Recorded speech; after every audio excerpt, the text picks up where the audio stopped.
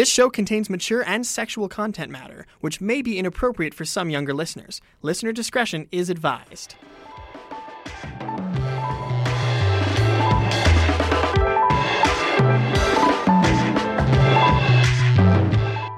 Get ready for Gay Wire on CJSR, queer radio that recruits.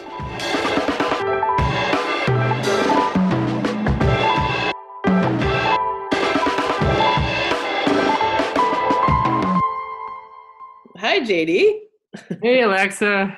Hey, we're Gay Wire. We're Gay Wire coming to you not live, thanks to online technology and recording and playing things later.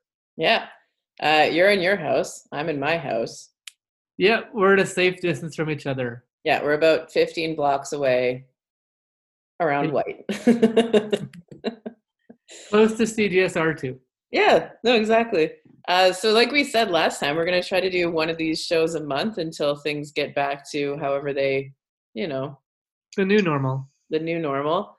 So this is our May episode. So today we have like two big themes going on. Do we? Oh, I'm glad you're that organized. What are our themes? So the first one is like all the gay, queer, and trans distractions for you to watch if you're in isolation. Sure. Then the second, maybe there's three themes. And then the second theme is all the supports out there for LGBTQ folks in isolation. Because our communities, as it does, is coming together to support each other. We are resilient, yeah. And then the third is like a roundup of news, because the queer news doesn't stop. No, I mean, I quit reading the news, but I guess it's still going.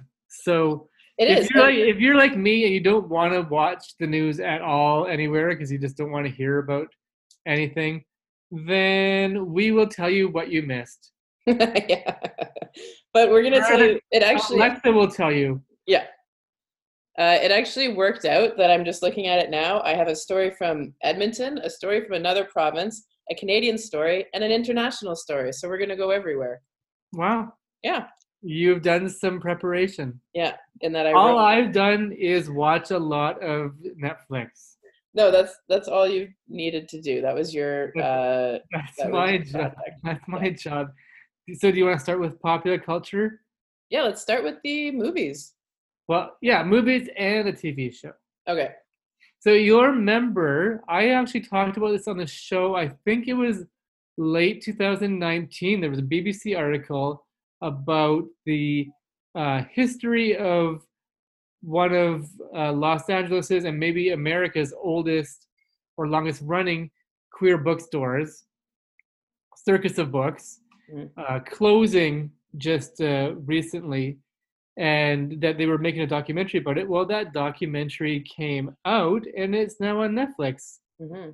So it's called Circus of Books, and it's directed by Rachel Mason. It's a documentary. She does the interviews and the filming, and she's the daughter of the couple that bought this basically gay porn store. I mean, it sold books, but it mostly sold porn. If you watch the documentary, It was porn. And that was a long-running store, very popular. And this was a heterosexual couple with 3 kids who had basically no connection to the LGBT community running this store. So they thought, yeah. Yes, you've seen it, so you know that I think the documentary is just as much about the director's brother, who turns out to be gay, and the impact that the bookstore had on his life, and his parents' surprising difficulty accepting his homosexuality, after running one of America's most famous porn stores. And it also chronicles their legal issues because they got taken to court for selling porn. And it has one of those good chronologies of queer rights to remind you that at one point it was almost impossible to get not just porn, but even gay books, like books that had queer themes, would have been classified as smut or whatever the word they used, and they were very hard to get. So, I mean, they were providing an important resource for the community, and the store was also a place where people met each other. So it was an important part of the community. So it's an interesting documentary. What did you think about it? I thought that like I was going in it, wanting to like, because I think that bookstores, and I think it's fair to say that a lot of people do, play a huge role in marginalized communities, right? So like feminist bookstores, queer bookstores, like did a lot for our communities in terms of sharing knowledge and sharing resources that were largely unacceptable. So I was watching it for that. But the thing I actually took away from it was like the complicated relationship that the mom had with her gay son, and how she came to sort of do a lot of honest self-reflection about this sort of tension between the fact that she owned and ran and like supported her family with this gay porn and bookstore, and also they were like producing and making gay porn, which I didn't know either. They made some quite famous porn movies there. If you are well versed in the history of gay porn, you might recognize some of the titles. Yeah. But then, so it turns out so that like, spoilers or whatever, like, I feel like with documentaries, I always feel like spoilers are ridiculous because it's history and you can look it up. So, anyway, so she sort of goes through this a lot of introspection, and she thinks about like why she's having an issue with this, and a lot of it is she connects to being to her religion, but then she becomes heavily involved with PFLAG, so Parents and Friends of Gays and Lesbians, and now PFLAG chapters also include the Parents and Friends of Trans Folks, and she ends up running these groups. And like I said to the person I was watching it with, I was like, I don't think that I've ever heard a bad thing about PFLAG, just that they're like completely endearing. I don't know. Can we sidebar this? Has anyone ever said anything bad about PFLAG? My mom started a PFLAG chapter when I came out in our town, so I mean, I can't slag PFLAG off. Yeah. Yeah, but no, I think like that is like it's just sort of an example of allyship that's really amazing. But that is what I took away from the movie, that you see like this situation which you think you would assume that son of all sons would have an easy time, quote unquote, like coming out, and he didn't, and it was challenging for their family, right? So if it's challenging for like them, what does that say? All this sort of stuff. Yeah, I thought it was incredibly like interesting and challenged a lot of assumptions. Yeah, and interesting update, which wasn't covered in the documentary or in the story that we covered last year. And so there's no spoilers because we already read this whole thing out last year, but someone just texted me today, and this is actually true as of January. Famous porn director Shishi LaRue bought Circus of Books, which you see closed down at the end of the documentary. She bought it and she's reopened it as Shishi LaRue's Circus. Okay. So it's still going. Wow. And what is like, does it say what the focus of that store is? I'm just looking at pictures. It looks like, I would say, fetish clothes, sex toys, art. There's a gallery, and there's probably porn, and maybe there's a couple books. I don't know. I mean, do people buy books anymore? I'm joking, yeah. But no, and I think the interesting thing about it too, right, is that we talk a lot about like how the internet has changed gay bars, but they were making the point of how the internet has changed porn, obviously, but bookstores, but also we know like Blockbuster and movie stores, but they were sort of at the center of all three of those things, that the three things that they were offering the community were now largely available online. Yeah. Yeah. So, I mean, I'm just looking at pictures online. It looks like a club, but a club that's open during the day. There you go. Yeah. So looks cool. I mean, I would love to go see it. Piece of history. No, totally. And that's what I was thinking too. I didn't know that it closed when I was watching the documentary. And I had thought, like, after this documentary comes out, that will be a tourist attraction. Yeah. So she's probably, going to do pretty well if she's opening it up again. Yeah. Hopefully it stays open. Mm-hmm. So, should we talk about the next documentary, Yeah. which you've also seen? So, this one just came out this year, 2020. It's Secret Love. Mm-hmm. It's made by Ryan Murphy, who you know as the guy that made Glee, Nip Tuck, American Horror Story, New Normal, Feud, The Politician. So, like everything that's gay on TV right now, he's been involved in it somehow. And he made a documentary, Secret Love, which is about two women who are in a couple. They've been together for, I think, together for 65 years when the documentary starts. Mm-hmm. And it takes place over a couple of years. So I think by the end, they've been together for almost 70 years. They're living together in the States, in a house, and one or both of them are reaching an age where they need to be in some kind of assisted living. And it's about their relationship with one of them has a niece who's very vocal on them moving into assisted living or some kind of seniors complex. Doesn't have to be assisted living.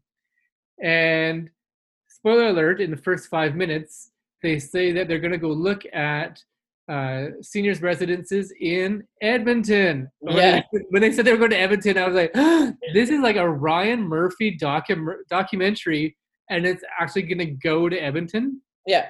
And did you notice what they used for the establishing shot of Edmonton?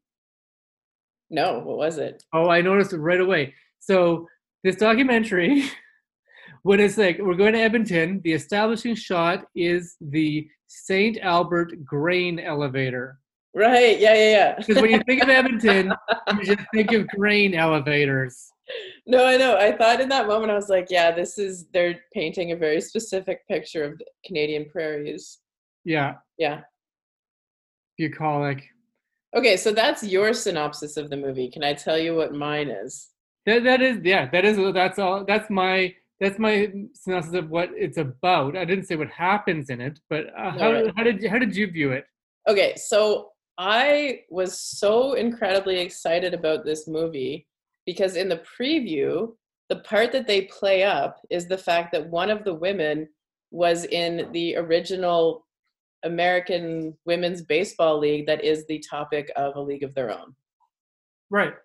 So it was like all of my childhood fantasies coming to fruition that there was a woman actually, like, of course there were queer women in this baseball league, but that they actually told the story of one who ended up having a partner for 65 years.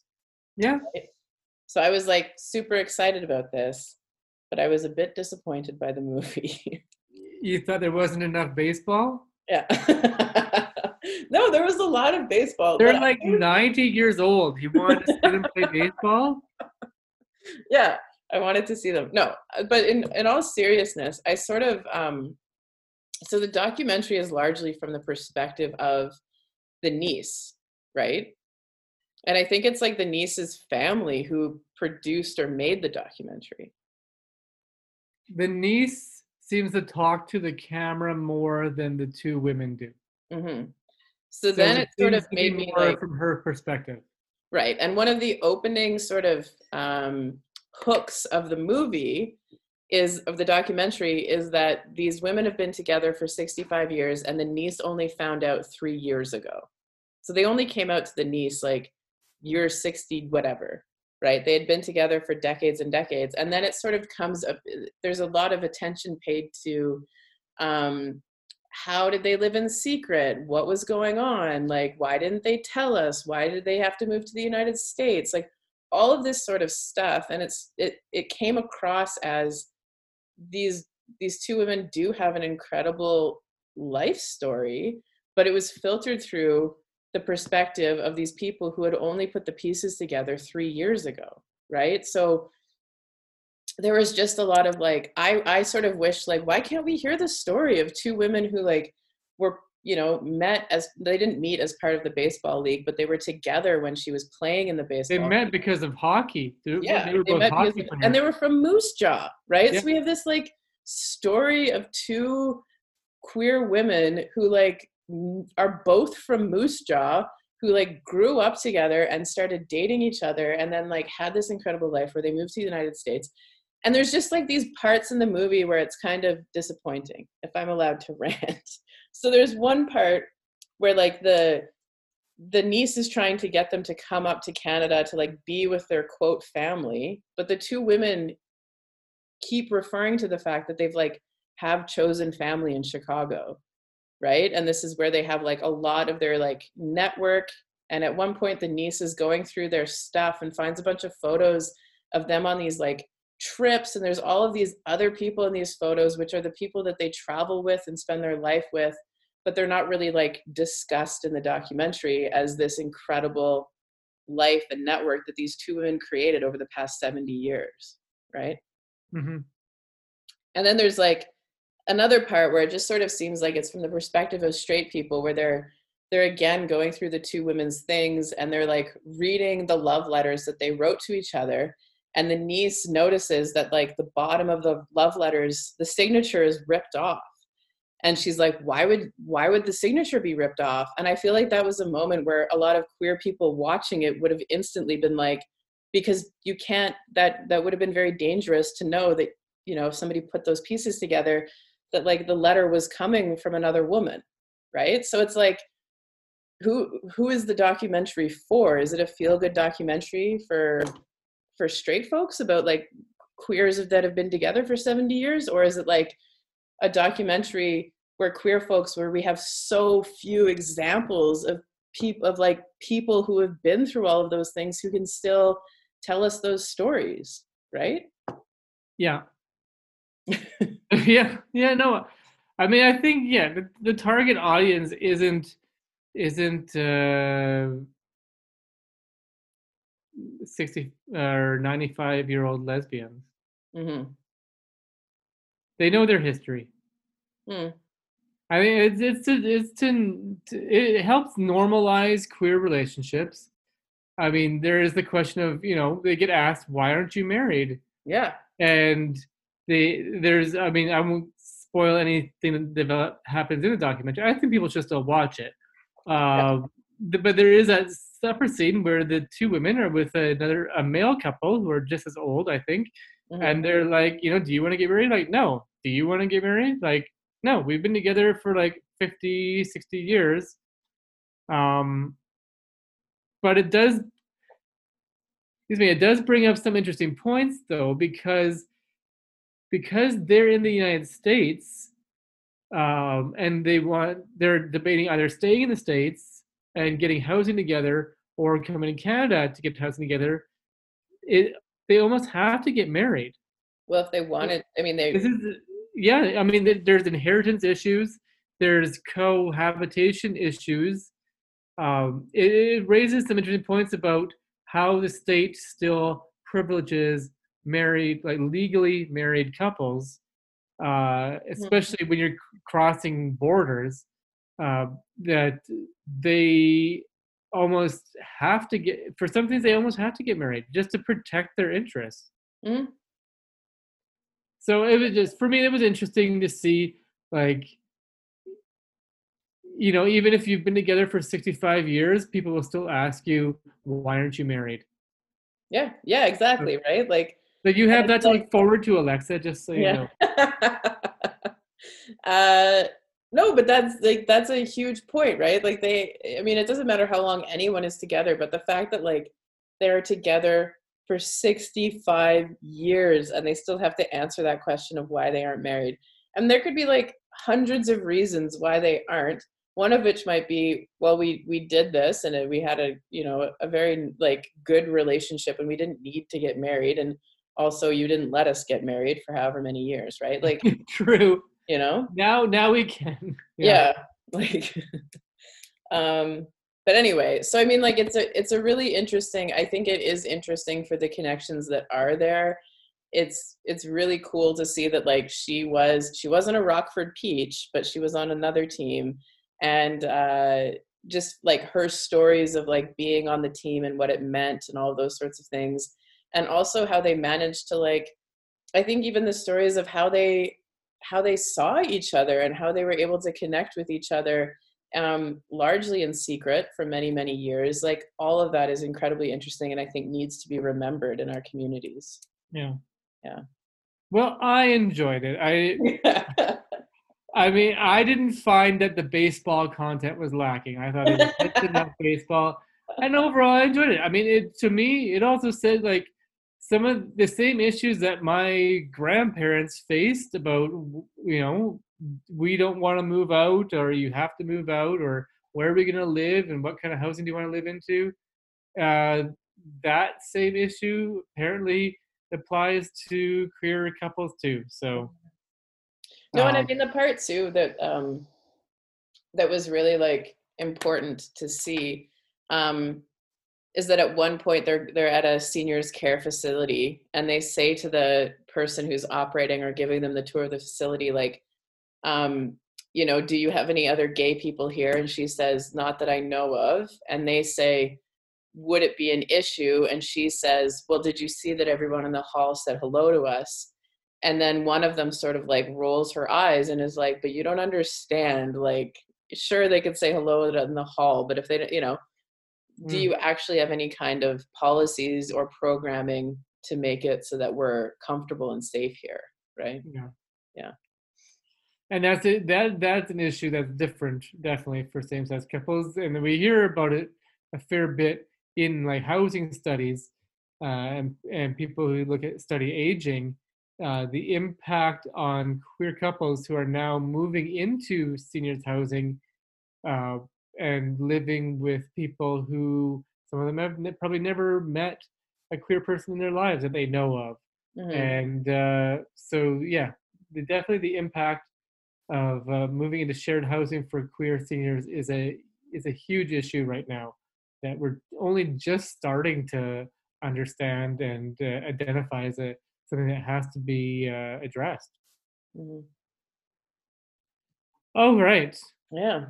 So that's two movies. That's two. Next one, a documentary two. The last one is fiction. So a documentary. I don't know if you didn't see this one. Scotty and the Secret History of Hollywood. Mm-mm. It's based. So it's a 2017 documentary. Just came onto Netflix, and you'll know why when I talk about the TV show. Just recently, or at least Canadian Netflix. Maybe they had it on the American Netflix for a while. And it's based on Scotty Bowers' 2012 book, which I also read, and it was called Full Service. This guy was a gas station attendant in the 40s, 50s, even 60s and 70s, in the kind of the golden age of Hollywood, and then a bit after that, he would find sex partners for celebrities, and he could do, he would do it discreetly, although he wrote a book to explain everything. And so, I mean, well, that's my point. In 2012, he wrote a book and he listed everything. He said who had sex with who. He got guys for these celebrities, women for these celebrities, so outed tons of people who were all dead. So it was controversial when it came out, 2012. We might have talked about this a little bit on the show. I can't remember. Some people were mad that he outed dead people, and he gave also details about things that people were into. It wasn't just these people were gay. It was these people were into these kind of acts. And people were saying, well, they're dead. They can't defend themselves. And his point, which he made in the book and again in the documentary, is that, these are just normal things that people do, but they couldn't talk about it back then. They would lose their jobs. They could get arrested. Nowadays, it was the kind of thing that you would talk about, and it wouldn't be a big deal. Mm-hmm. I'm just letting them be who they want to be and letting people know who they were. Mm-hmm. So, controversial approach. And the documentary is kind of a summary of the book. It doesn't get into a lot of details, but he does list some of the people that he got, uh, that he found people for, Hmm. and it's everyone. And some of it's unbelievable.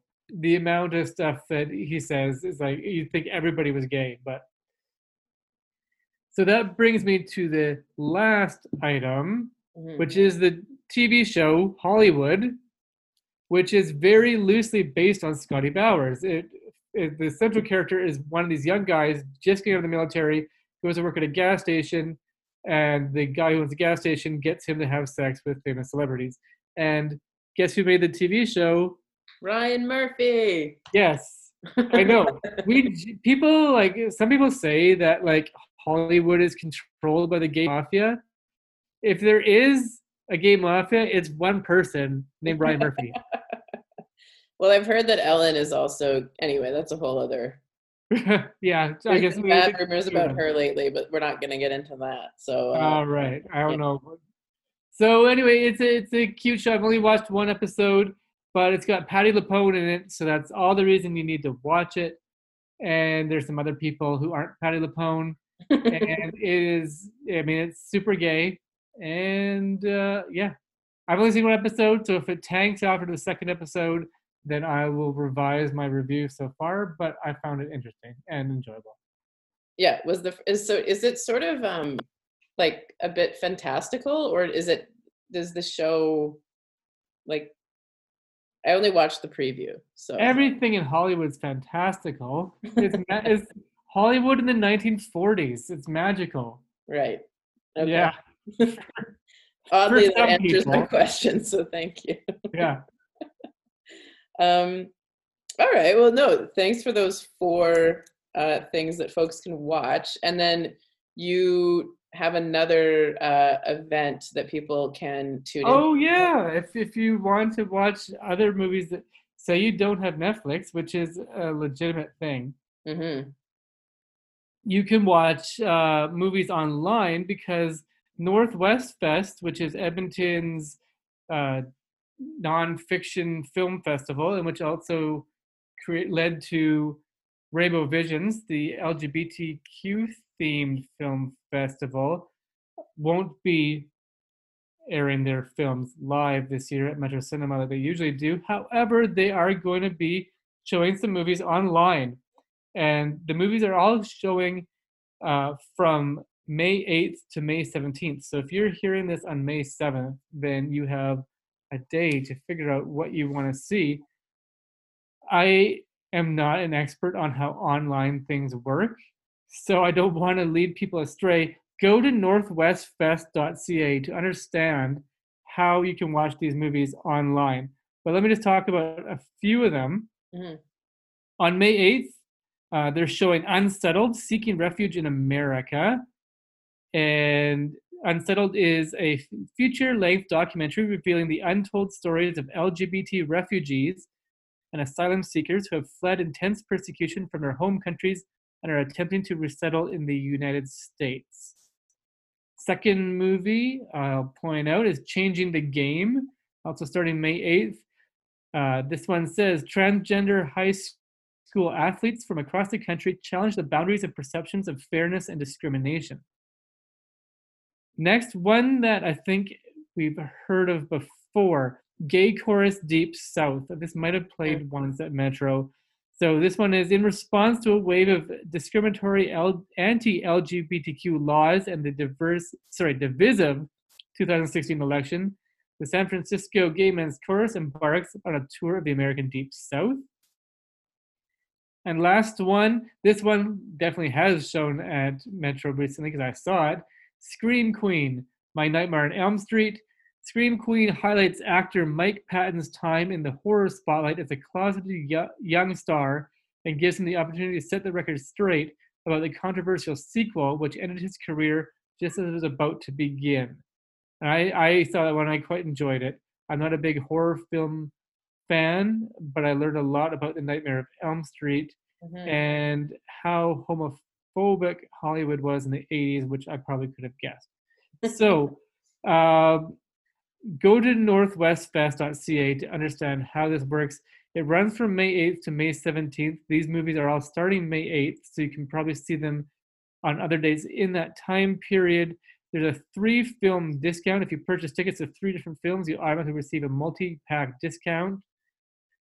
And yes, that's all I've got on that. But do check those out. Support the local arts sector that is hurting right now because they are having a hard time showing their art. I know Metro is also filming some movies online, so check out what's happening at Metro. Instagram and the website will let you know what's coming up. Yeah, and then speaking of ways to help local organizations and businesses, there's a number of queer businesses that are part of a specific campaign, right? Yeah. Oh, you want to talk about the T-shirt thing? Yeah. Sure. So Print Machine, which is it prints T-shirts, it's just off White Avenue, has a campaign going to support local small businesses. They are printing T-shirts featuring different local businesses or nonprofits that you're familiar with, and some of the proceeds from these T-shirts will all be pooled and then split amongst all the businesses. You can learn more. The campaign is called Here for Good. So if you go to hereforgood, one word, .printmachine, which is one word, .ca, you can see all the different T-shirts that you can buy. Every time I go to the website, there are more and more. I can't possibly list off all of them. I will list the ones which are friends of CJSR because they also support the radio station. So if you want to get T-shirts featuring businesses like Barbara Haw, The Common, Daddy-O's Diner, Sugared and Spiced, Varied Edition Comics and Culture, Gilded Rabid, Grinding Fish and Chips, Little Plant Shop, Auto Food and Drink, River City Revival House, also friends of our show, Metro Cinema, the Quilt Bag, who we've had on the air for a radio interview, Ponytails and Horseshoes. You can get all their T-shirts. Also, some other friends of our show, Evolution Wonder Lounge and Traveling Tickle Trunk. We love all of them. Yeah. Yes, we love our guests and our supporters. Yeah, they've been a number of those places like the Tickle Trunk and Metro have been great supporters to our show over the years. And so, yeah, I think if you have, the money to get a T-shirt, all those places would greatly appreciate the support. Yeah, and shirts are $19.95. So that's one way of supporting stuff. Didn't you have something too?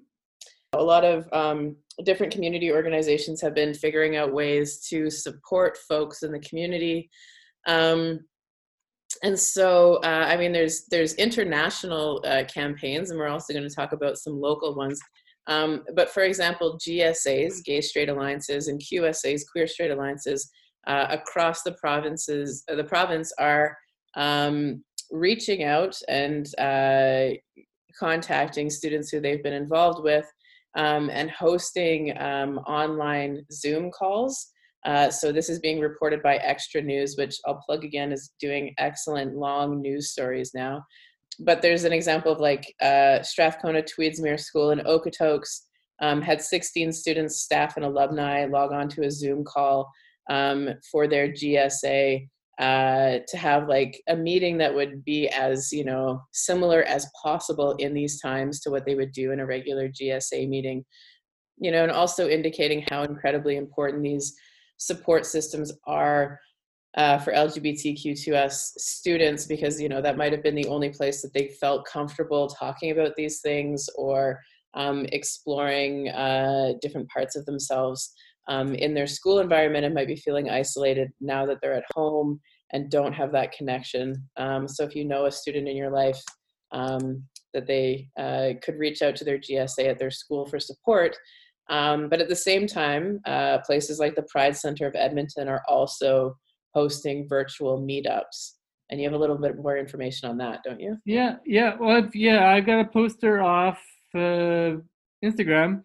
So it's called Queer to Queer Isolation Support. So I'll read the poster out. So they're offering emotional support, queerness together. Let us know if you would like a 30-minute weekly supportive listening calls to make sure you stay connected to community during these difficult times. And under information and referral, they ask, do you have questions about where and how you can access support? Let us know. And under assistance, they say, if you're unable to home for groceries and other necessities, let us know so we can help you out. So they say, we want to make sure that you're receiving the support if it is needed. You can reach the Pride Center by phone or email from Monday to Thursday, 12 to 4 p.m. And they'll schedule a time to talk, chat, or set up other arrangements. If you want to reach out to the Pride Center, you can call 780-488-3234 or email it at hello at, and this is one long word, pridecenterofedmonton.ca.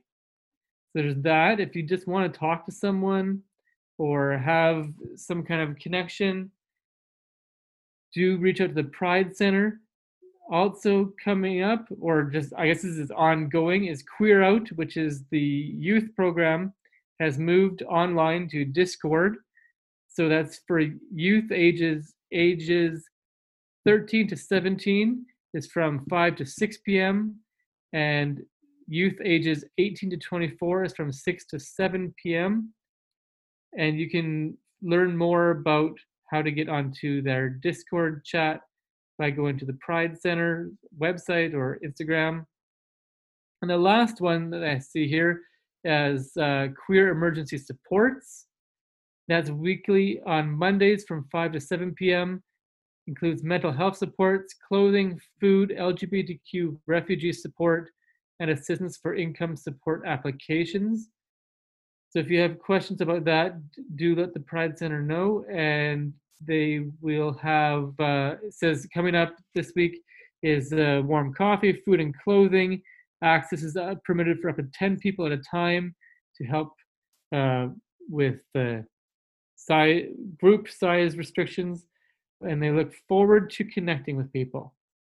Amazing. And that is at, the address is 11725 Jasper Avenue.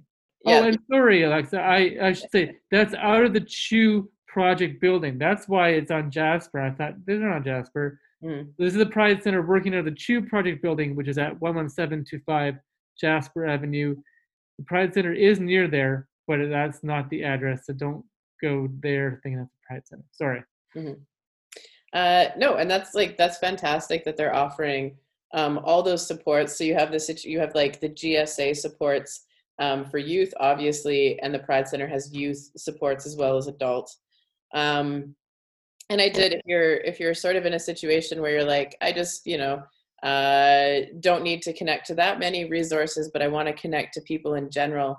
There is a new service that has been put together by the first non-binary BBC presenter, and it's called the Validation Station.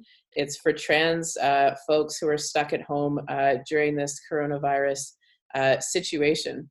So it's put on by radio host Jacob Edward, who made history last Christmas as the first non-binary presenter on BBC Radio 1.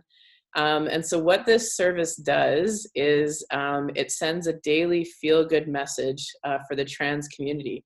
So I went on the website. You just need to search validationstation.net.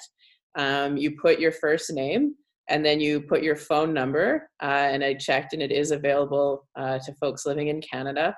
And then you put your pronouns and say, sign me up, and you'll get text messages with affirming, positive, good things to get you through this crisis a little bit.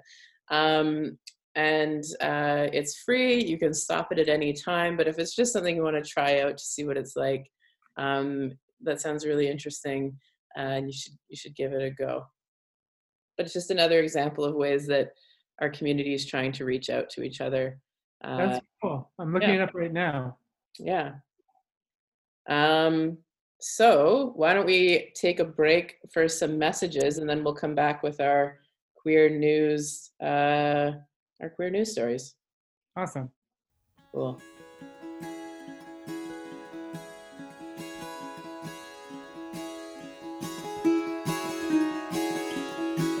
We love you. You are so welcomed here. You know, we as gay people, we get to choose our family. We get to choose the people we're around. I am your family. We are family here. RuPaul Charles.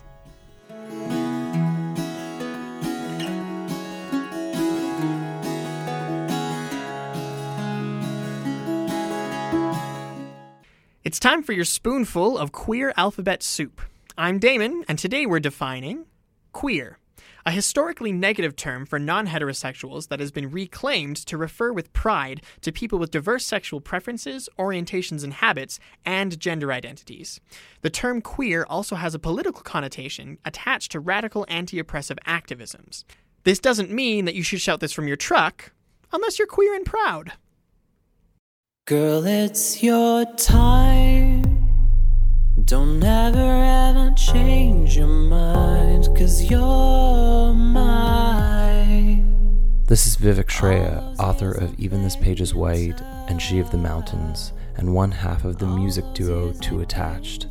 You're listening to Gaywire on CJSR. I'm never gonna hide you, never gonna fight you again. Not for any man. Hey, JD. Hey, Alexa, we're back. We're Gaywire, and we're going to bring you some actual queer news right now. Everything that we covered was already queer news.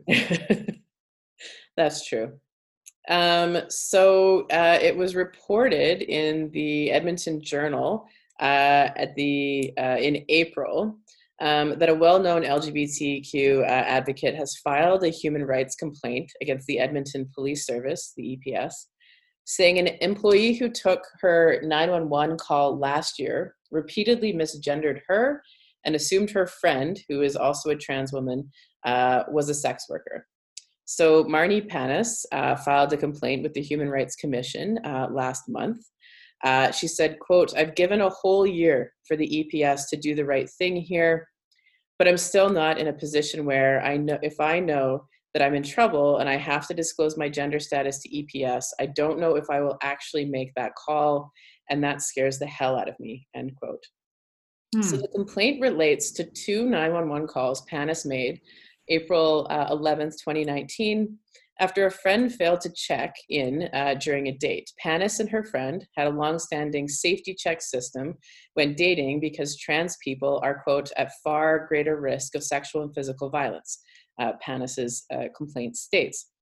On that particular day, the friend texted her and told Panis that if she didn't hear from her by 8:30 p.m. to assume she needed help. When Panis didn't hear from her friend, she called multiple times and sent a flurry of text messages, but heard nothing by 9:15 p.m. 5 minutes later, she decided to call police. Police eventually sent a car and determined that Panis's friend was not in danger. Panis said, however, that during the 911 call, the operating dispatcher called her sir, despite being corrected. Panis made a second, more troubling call to police around 9:40. She identified her friend as a trans woman because she felt it would make the police better understand her concerns. Panis said she was horrified when the civilian emergency communications officer responded, she claims, by saying, quote, "Well, they shouldn't be in that profession, now should they?" Yeah. That's pretty horrific. A police official said in a recording of the call, which was reviewed by Postmedia, quote, "They're meeting with a client for something. Maybe they shouldn't be meeting with these people is what I'm saying." The dispatcher later suggested, quote, "She met somebody online as an escort or something," end quote. Panis wanted to reiterate that her friend is not a sex worker. She said, quote, "I never said the word escort. I never said the word profession." Panis replied to the employee, "You made an assumption. Once I said she's a trans woman, you made an assumption that she's a prostitute with a client, and that's so wrong because you completely dismissed my concerns," end quote. During the remainder of the 9-minute call, Panis said the dispatcher called her sir and buddy, even after being corrected. She has never learned the identity of the dispatcher, who only gave his ID number for the purposes of a complaint to the EPS. Panis's complaint states further, the assumption that because my friend is transgender and on a date she is a sex worker, which she is not, made me feel that we were not valued and that my friend deserved it, end quote. She finds it disturbing a police official would factor in whether someone is a sex worker while responding to a 911 call. Panis is a member of the EPS Sexual and Gender Minority Liaison Committee and says she had a positive relationship with many members of the service. Panis was personally involved with the police service's formal apology to the LGBT community, which Chief Dale McPhee delivered last May.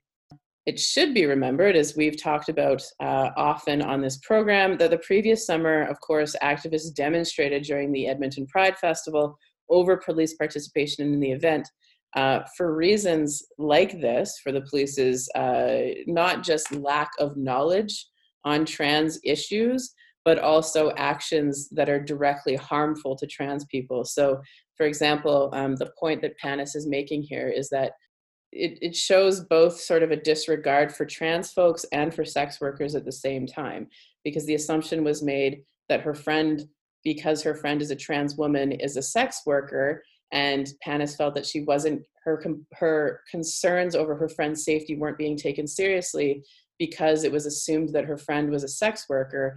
So all of this brings up the issue that getting people's pronouns correct is absolutely important.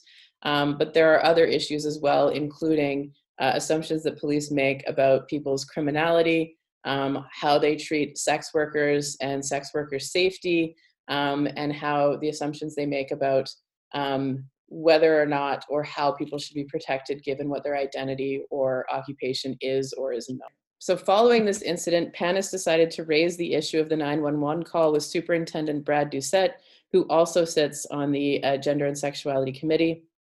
In a printout of text between the two, Doucette was apologetic and agreed to look into the matter, saying, quote, "It is moments like this where I understand the discomfort with police at Pride. I never really felt it until tonight," Panis said in the text.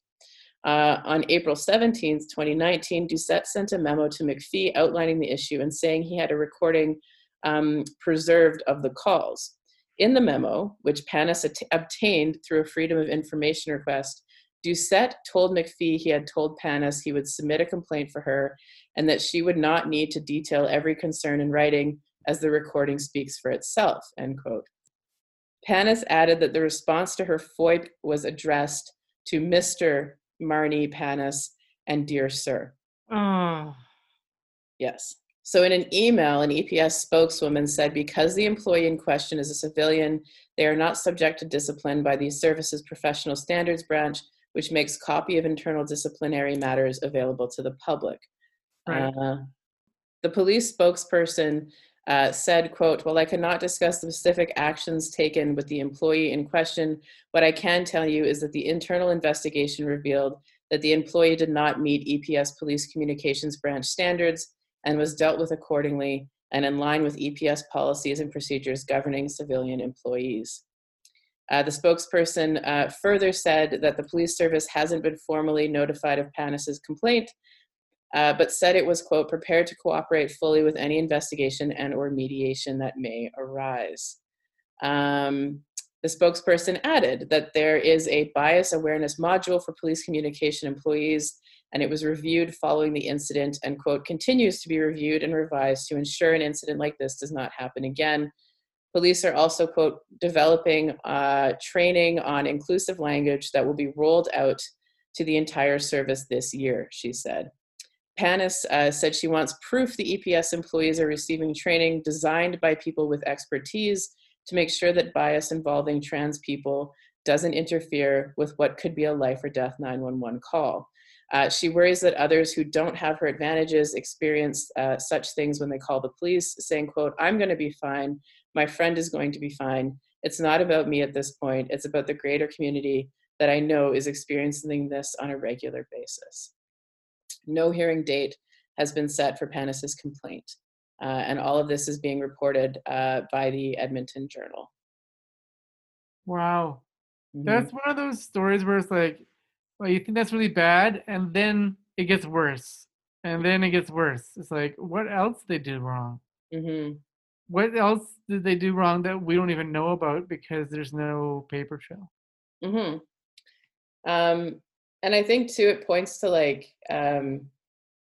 again, like and I think, they're saying that they're going to do these training modules. Is that enough? Is that like actually getting at these deep prejudices that people have about marginalized communities? And how does that sort of like function on a daily basis? And how do you like undo the damage that is done when folks in our community have had interactions with police or 911 or other emergency responders where it is a life and death situation and they feel like they can't get those services, or that if they try to, they might actually be in a different sort of danger than they originally were phoning for? All right, well, thanks for that, Alexa. I hadn't heard about any of that, but that's pretty shocking. We'll definitely have to keep an eye on what happens with that next and keep everyone updated as it unfolds. Mm. Yeah, thanks. So there's another follow-up on a story that we talked about a few months ago coming out of Manitoba. So there was an announcement last week that there will be new options available for Manitoba birth certificates and death certificates. So Manitobans will soon have a non-binary gender option on birth certificates. And on death certificates, they will also have the option of not selecting a sex designation. So the province is allowing a third option in addition to, quote, male or female on official birth documents. So there was a human rights adjudicator last November ordered that the province needs to pay $50,000 to a transgender individual who wanted the sex designation on their birth certificate replaced with an X, but was denied. The complainant, who was identified as TA because of a publication ban, filed a complaint with the Manitoba Human Rights Commission after the request was turned down in 2014. The independent adjudicator who heard the case, Dan Manning, ruled that the government's actions were discriminatory and gave the province 6 months to start offering a third gender designation. So in cases like this, and we see this at the provincial level as well as the federal level, often changes are made to different laws that offer protections to marginalized folks, and governments begrudgingly put them through. So you have a situation here where there's a progressive conservative government putting this legislation through, and it's always I think political scientists spend a lot of time debating whether those governments are happy to do that or not. There are, of course, other provinces that have already adopted gender-neutral identity documents, including here in Alberta, where you can get an X on your driver's license, as well as Nova Scotia, Ontario, and Newfoundland and Labrador. All right, so then I have some federal news. So there's been, if folks forgot or didn't know or just don't care, the Federal Conservative Party is having a leadership election, and they're in the campaigns right now. The convention was supposed to happen in the spring. I can't remember. June, I think. Wasn't it supposed to be around Pride season? So that would be an issue. Right. It's being bumped till later because of everything that's happening with COVID. But there are still, and also the ways in which the campaigns are happening is different because clearly people can't hold in-person campaigns or fundraisers currently, so they're doing a lot of online social media campaigning. And one, over this past weekend, it was reported that Peter MacKay, who is running for leadership among a few other people, but is thought to be the front runner currently, sent out a message to supporters, trying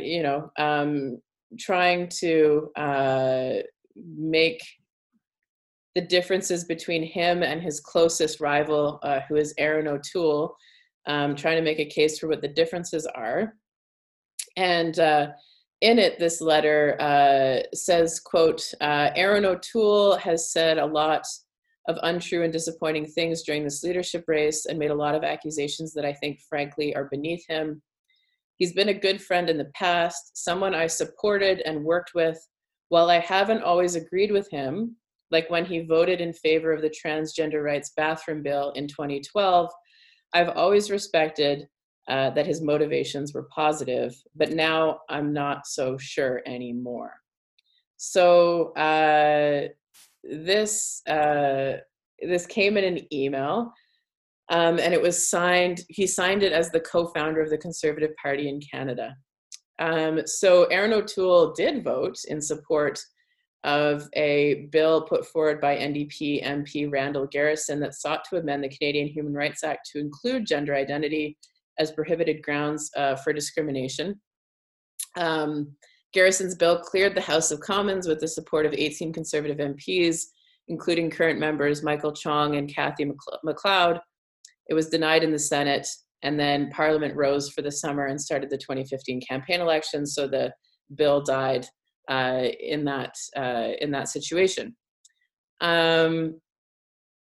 But what's going on here is a few things, and it was quickly sort of, Randall Garrison actually posted part of this on Twitter and said, quote, I'm not sure either about someone wanting to lead us all who uses derogatory stereotypes to oppose equal rights for some of us. Peter MacKay's letter raises doubt that he could be counted on to uphold the law prohibiting discrimination and hate crimes against trans Canadians. So again, the part that people are finding really problematic and scary is that Peter MacKay is seemingly trying to make the argument that he is different from Aaron O'Toole because Aaron O'Toole voted in favor of transgender rights and Peter MacKay didn't support him in doing so, or didn't support transgender rights, at least at the time.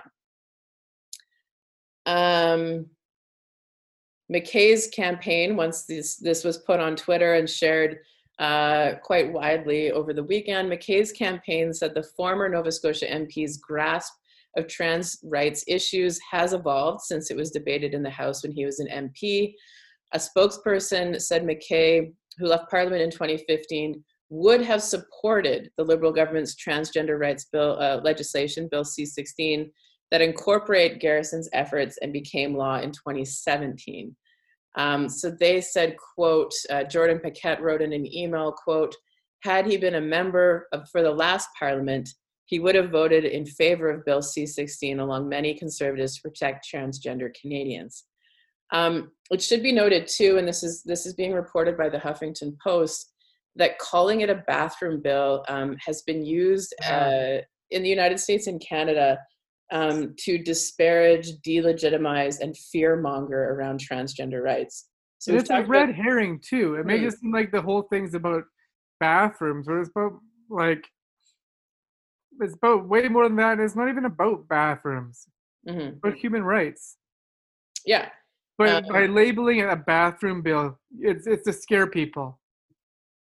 Yeah, absolutely. So the idea, we don't need to lend too much time to it because this is just derogatory stuff. But the point is, when people use the term bathroom bill, they're signaling to, their conservative or social conservative supporters that they also think that transgender rights are potentially dangerous because it would enable people to go into every kind of washroom and inflict violence when in fact, as we will never stop saying.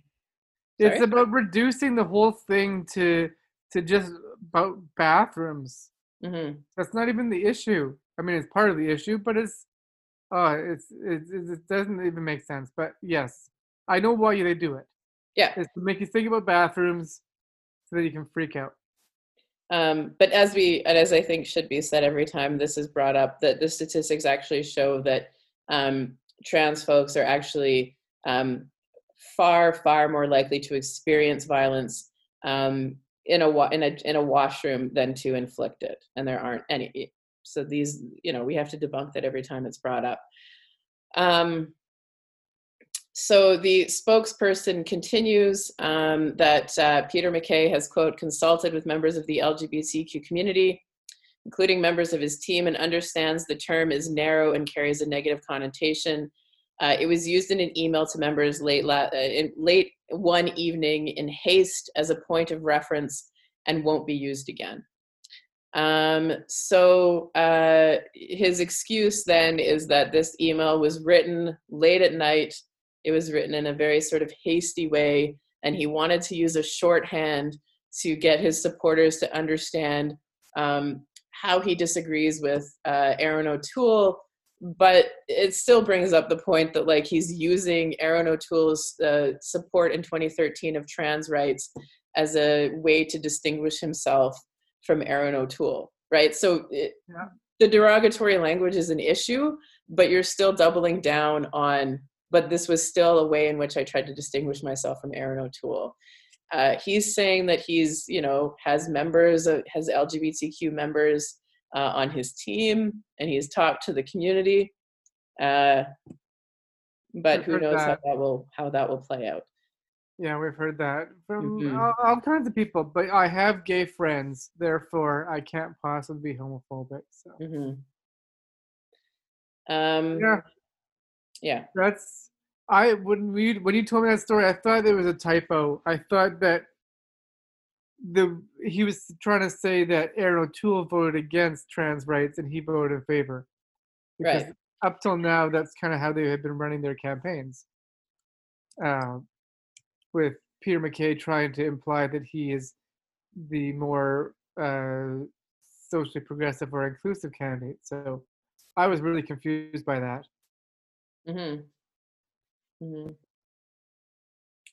Yeah. So, I mean, I guess we don't have Pride season this year for politicians to proclaim that they love our community. So we're going to have to continue to listen to their, social media, their fundraising emails, and their campaign speeches to see who cares about us, At least they don't have to make the icky decision about whether they're going to march in a Pride parade this year. Yeah. That's it for us, JD.